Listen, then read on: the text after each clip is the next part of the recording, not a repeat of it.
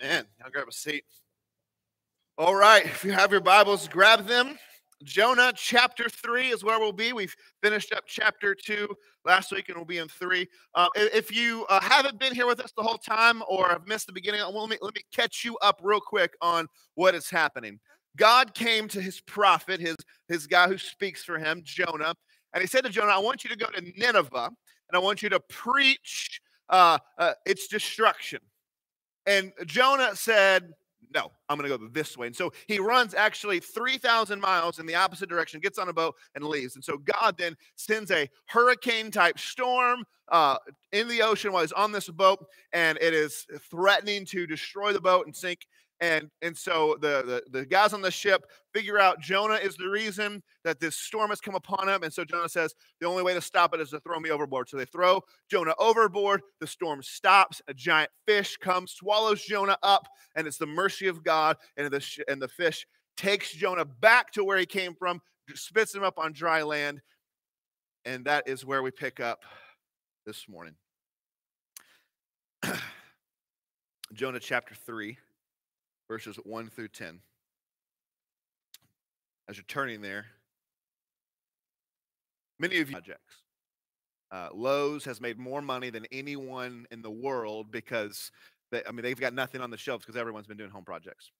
And one of the, I've been doing a lot of things at the house, and recently I was painting something, and I had a little bucket of paint left, and that we had used, and I had this one kind of space to paint, and I really did not want to buy another gallon of the same paint to do this one little area that I needed to do.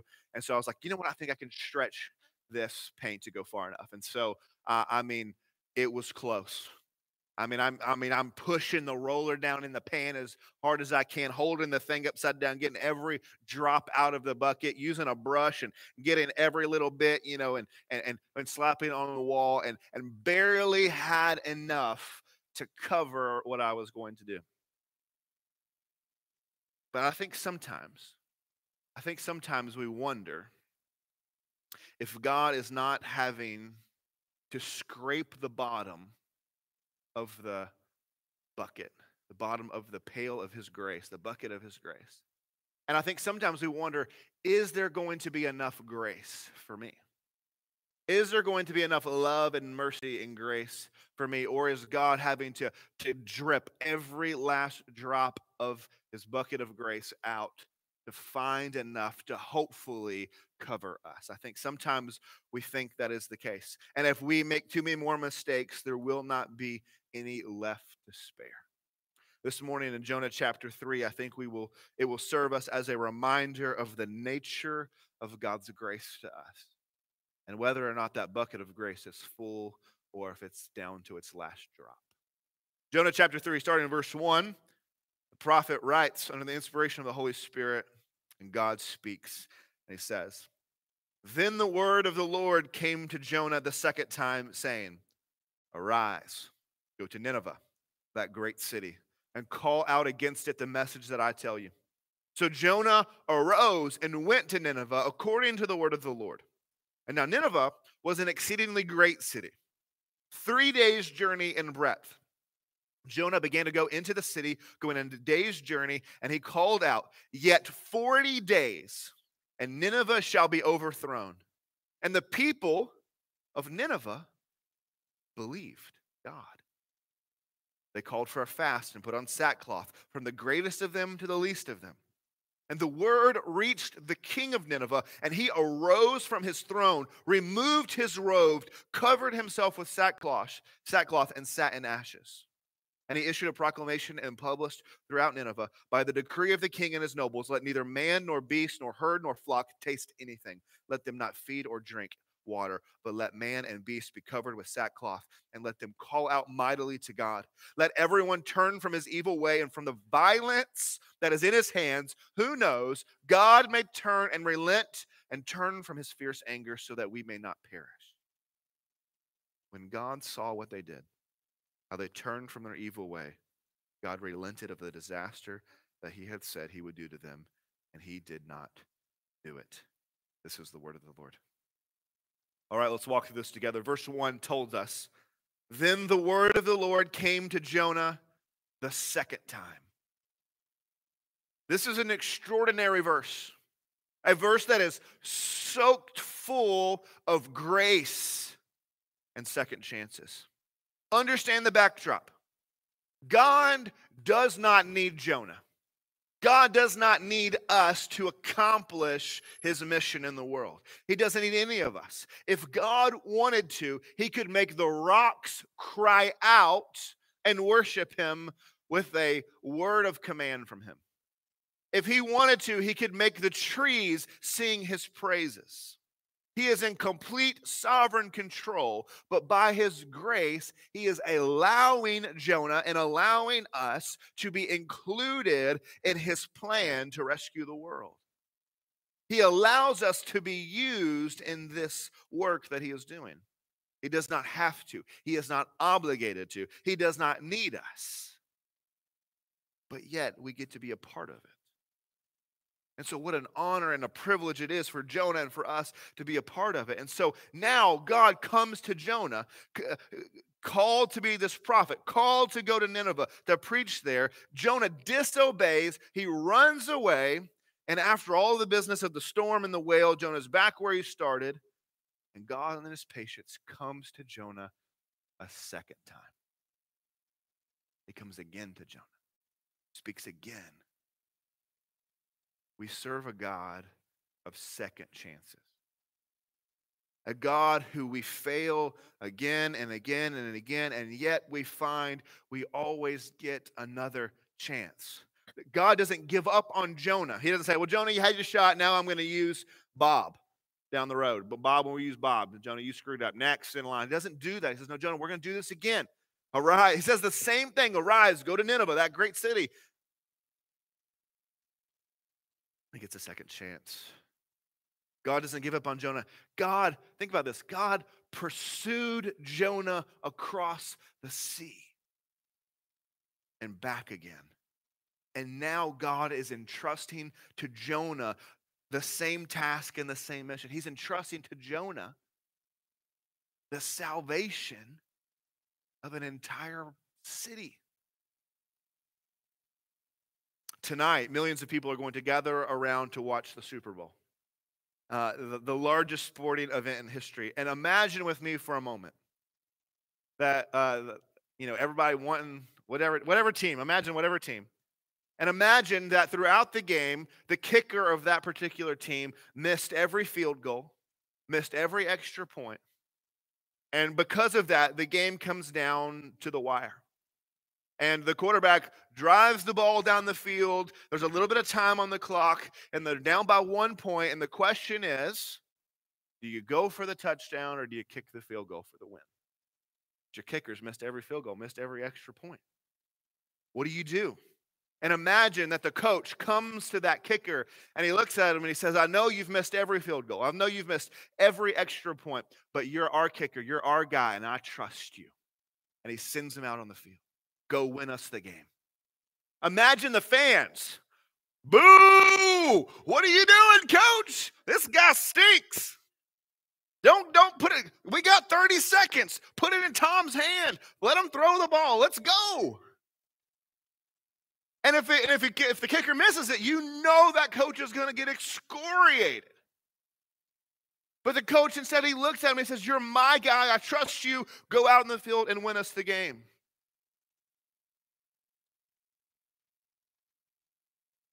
Regardless the outcome, the coach entrusts the victory to his kicker.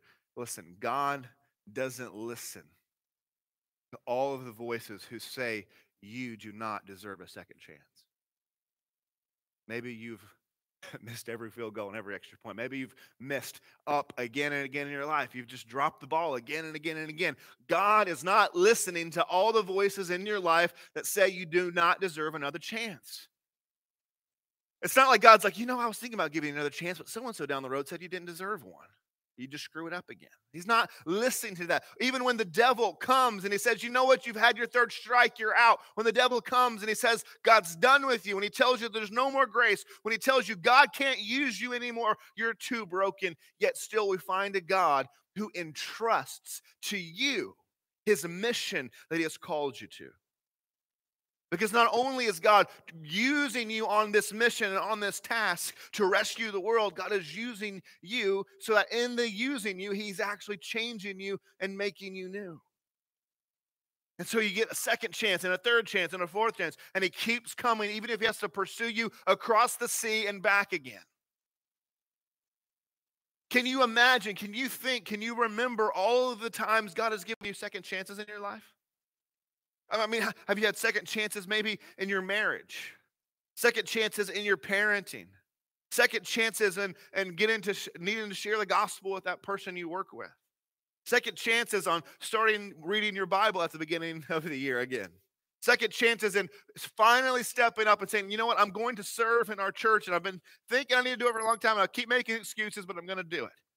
Second chances to be generous. Second chances to step out of your comfort zone.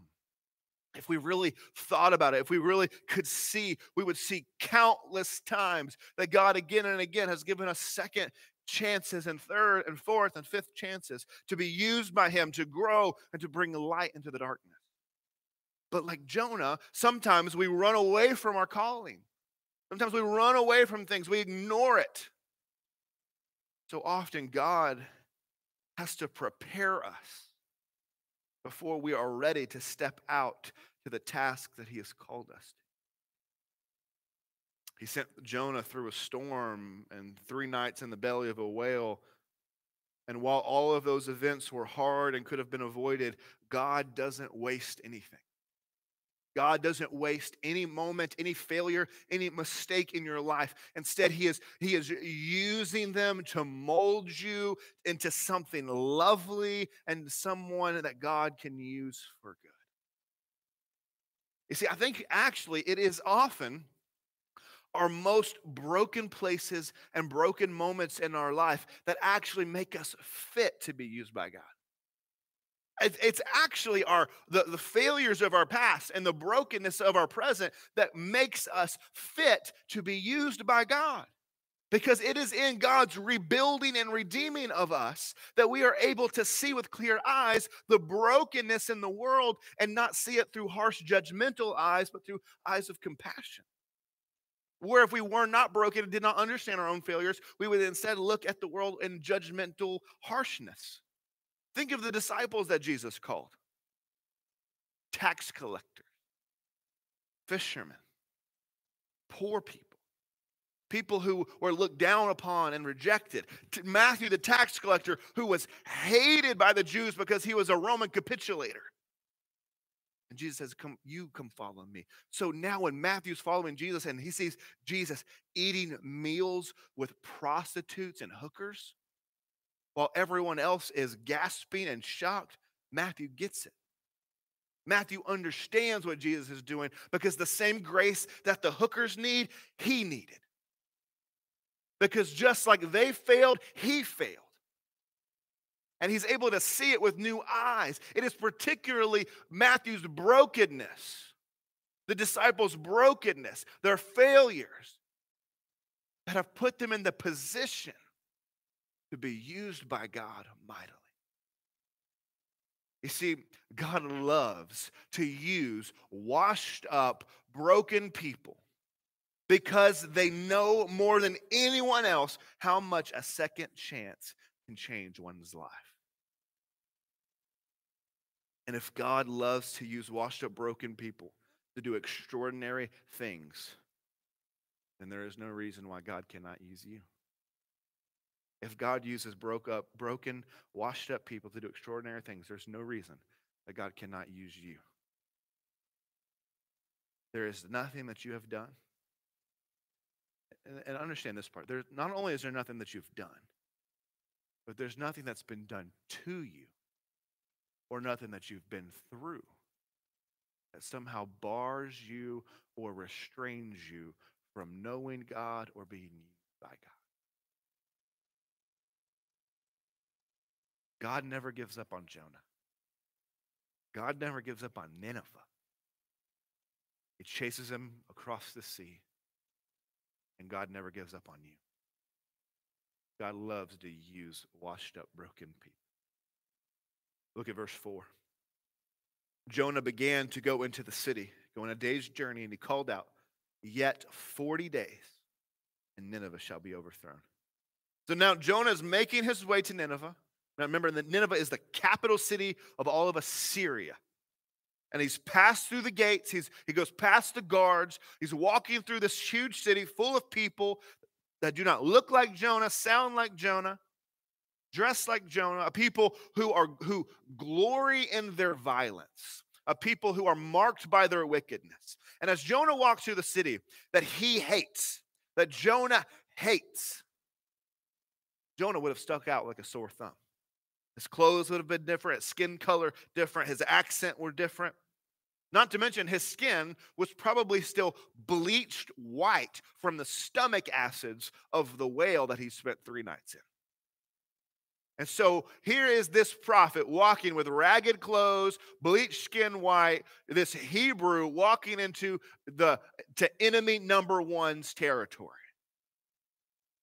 We don't know how Jonah feels. We don't know if he's scared. We don't know if he's nervous. We don't know if he's just over it and whatever. I don't care if they kill me. But he walks in and he begins to preach the world's shortest, most depressing sermon ever to a people who hate him. In 40 days, Nineveh will be destroyed. In 40 days, Nineveh shall be overthrown. He's walking through the city, looking like he is, to enemy number one, leaning up against a cart in the shopping square. Hey, guys, in 40 days, God's going to wipe y'all out. Walking through, hey, guys, and probably not passionate. He's probably not pleading. He's probably not going, guys, in 40 days, God's going to destroy you. He's probably like, hey, guys, in 40 days, I'm going to be sitting out up on this hill, and I'm going to watch fire come down and blow y'all up. It's going to be awesome. He's pumped for it. 40 days, and God's going to overthrow you. Now, none of us like giving bad news. Jonah goes with this bad news message, but none of us like to give bad news. Whether you're a kid who broke a window and you got to go tell your mom and dad that you threw a baseball through the window, or if you're a doctor who after surgery has to go to a family and tell them that you did your best but the surgery didn't go as planned, we all hate bad news.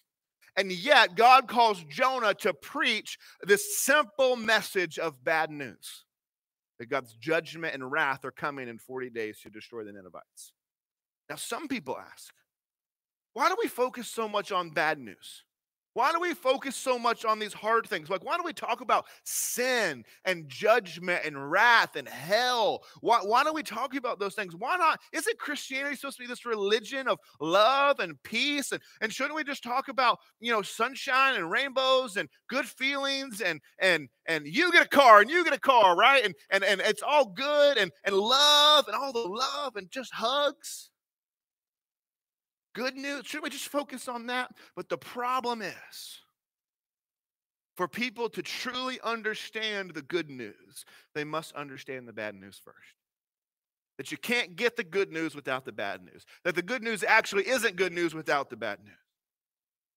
Do you remember, maybe in high school, maybe some of you in the high school now, maybe when you were growing up through high school, you probably read an excerpt from this sermon, Sinners in the Hands of an Angry God by Jonathan Edwards. If there was ever a hell, fire, and brimstone sermon, it was that sermon. I'm going to read you just a little excerpt.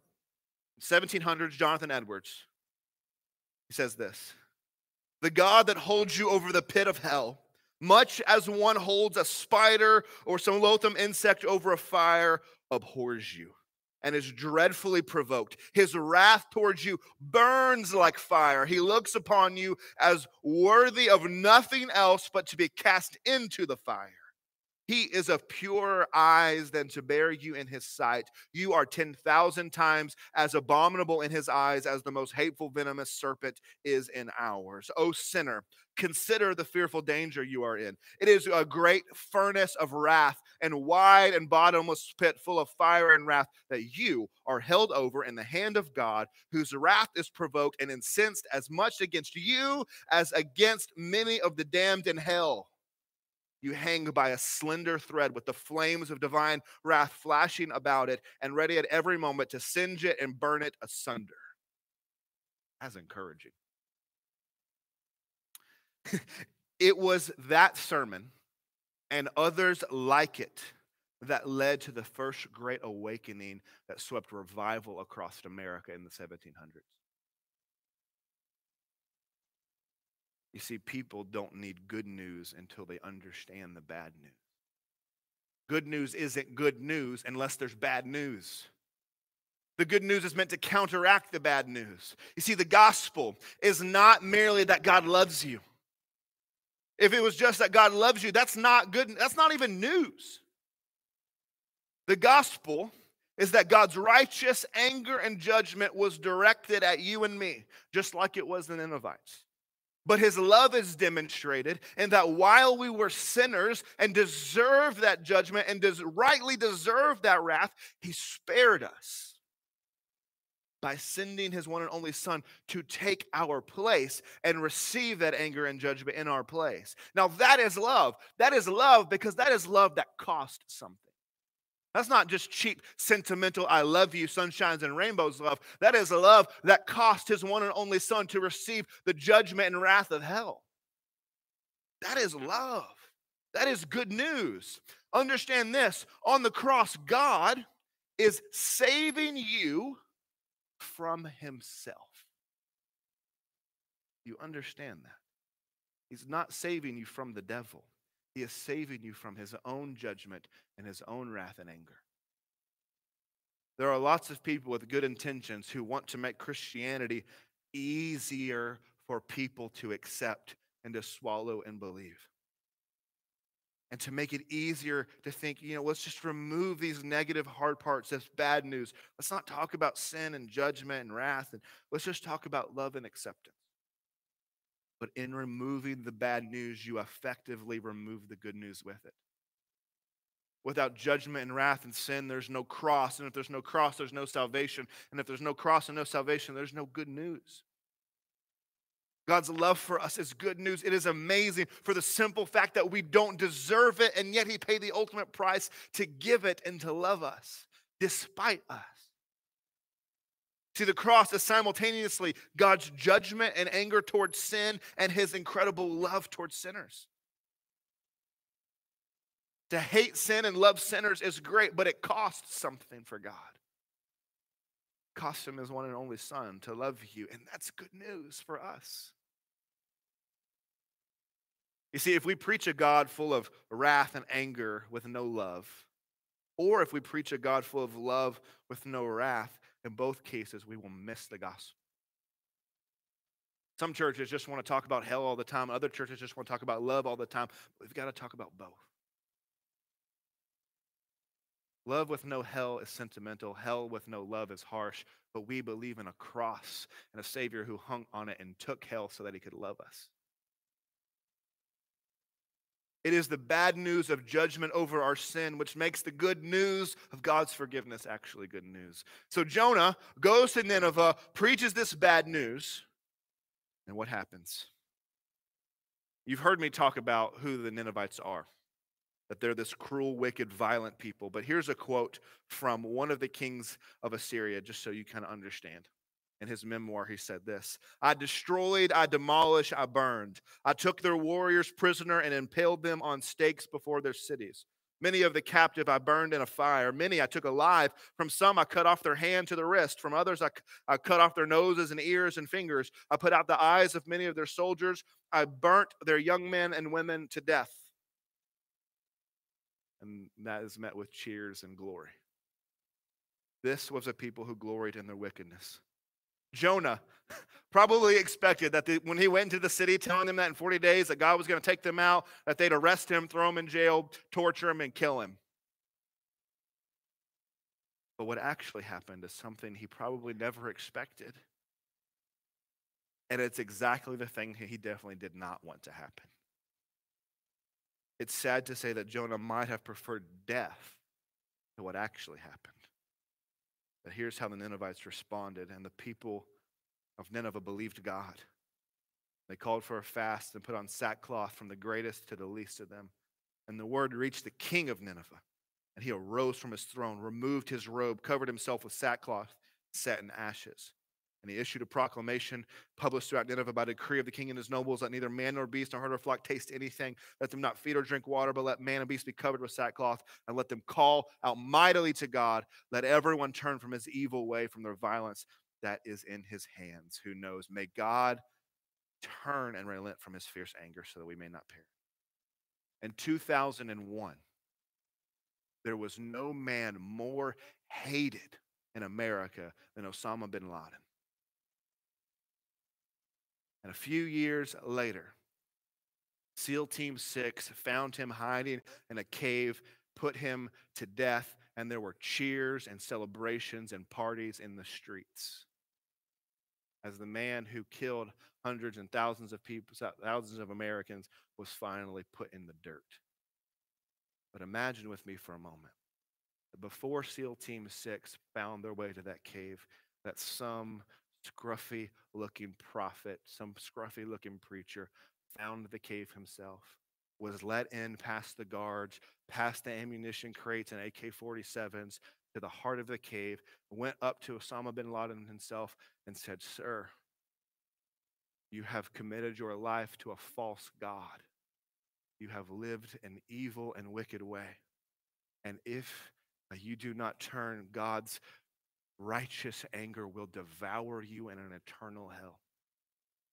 If you will turn from your sin and proclaim Jesus as Lord, he will have mercy on your soul." And imagine that in that moment, Osama bin Laden stood up and took off his turban and his Muslim garments, and he hit his knees and said, "Jesus is Lord. God, forgive me, a sinner." How would we have responded to that? Because that is precisely what Jonah is facing when the king of Nineveh, of Syria, stands up and removes his clothes and cries out to God for mercy.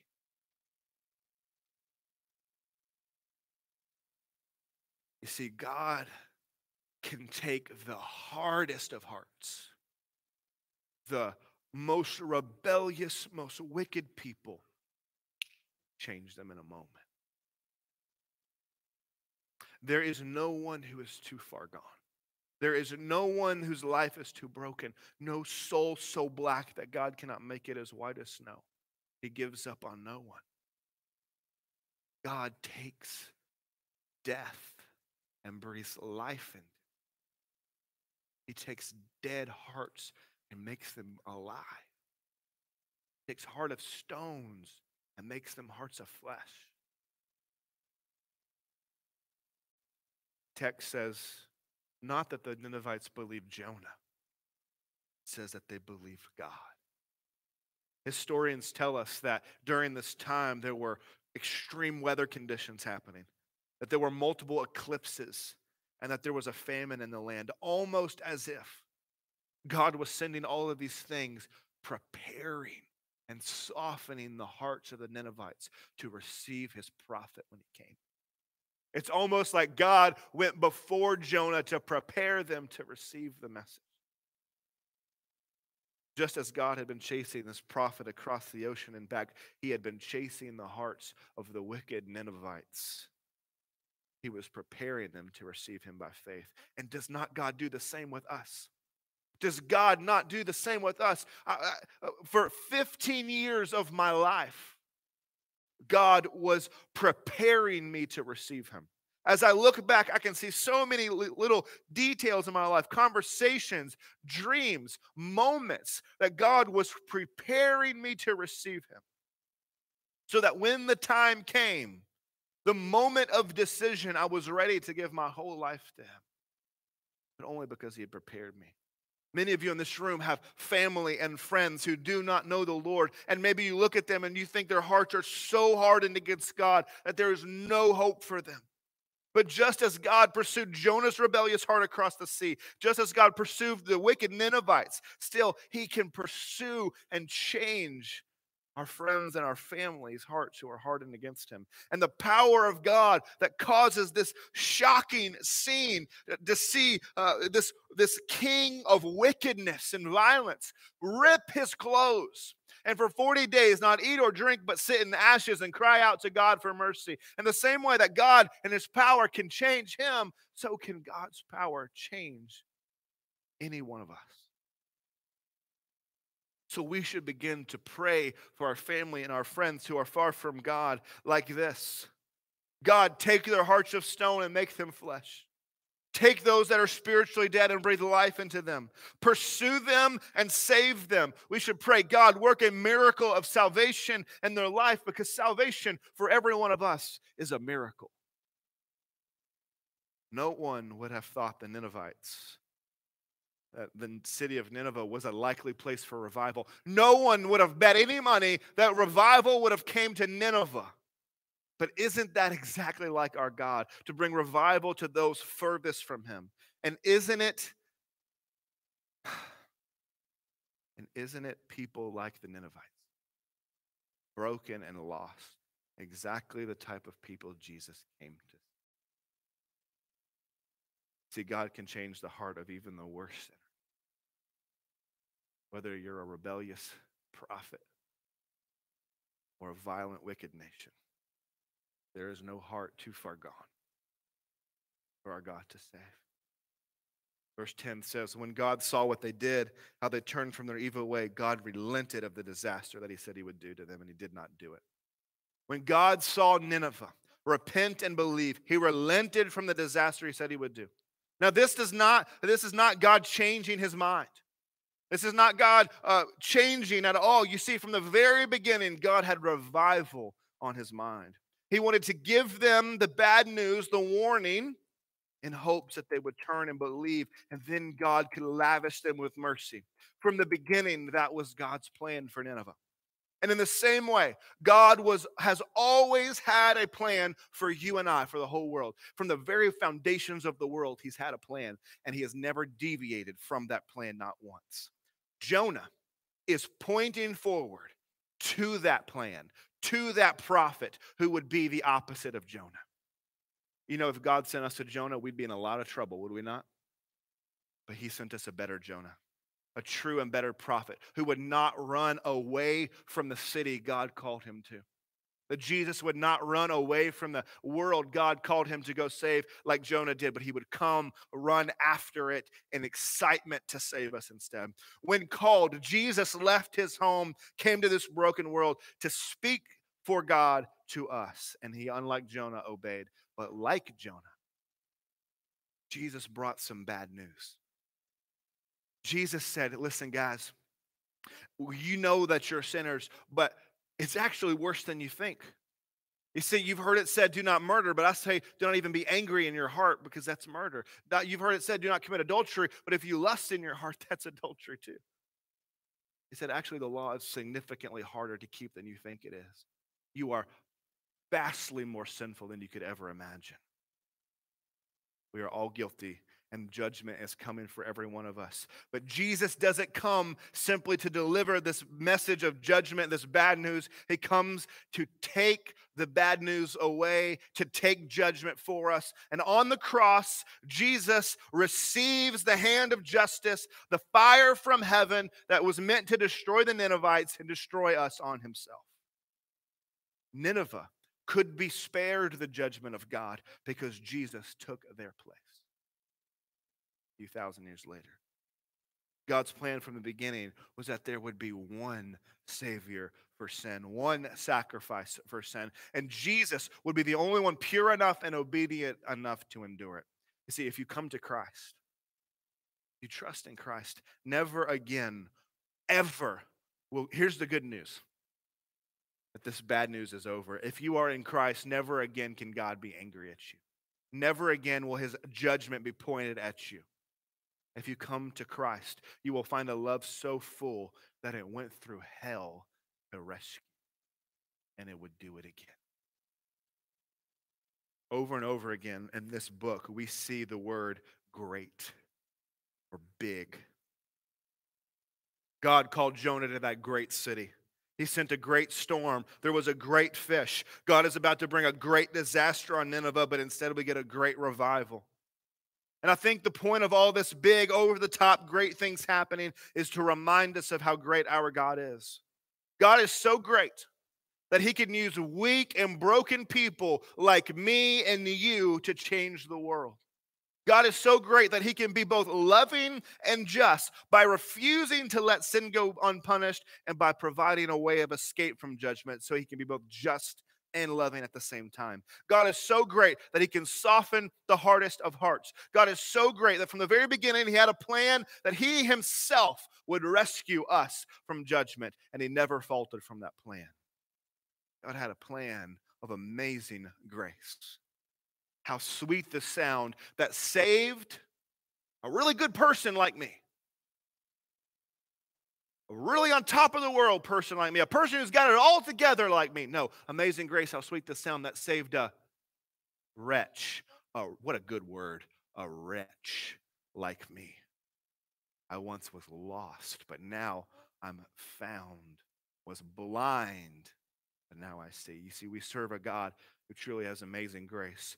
Grace for all. No matter how far you run, no matter how wicked you are, there is grace aplenty, a bottomless pit of grace with plenty to spare. He is not scraping the bottom of the barrel to find grace for you. Rather, there is enough to lavish it on you with thousands of gallons. Let's pray. Father, this morning, we gather together to remind ourselves of your grace and love. We're a broken people, and yet you loved us. Yet you want to use us. Yet you can change the hearts of those farthest from you. And so, God, if there are people in this room this morning who are far from you, whose hearts are far from you, maybe they're far from you like Jonah, that they were close enough to Christianity, close enough to religion, close enough to church that they thought they were good, but when push comes to shove, they run. And maybe they realize they never were yours, they never belonged to you. God, if that's them this morning, would you show them that you are waiting with open arms for a second chance to come and believe truly?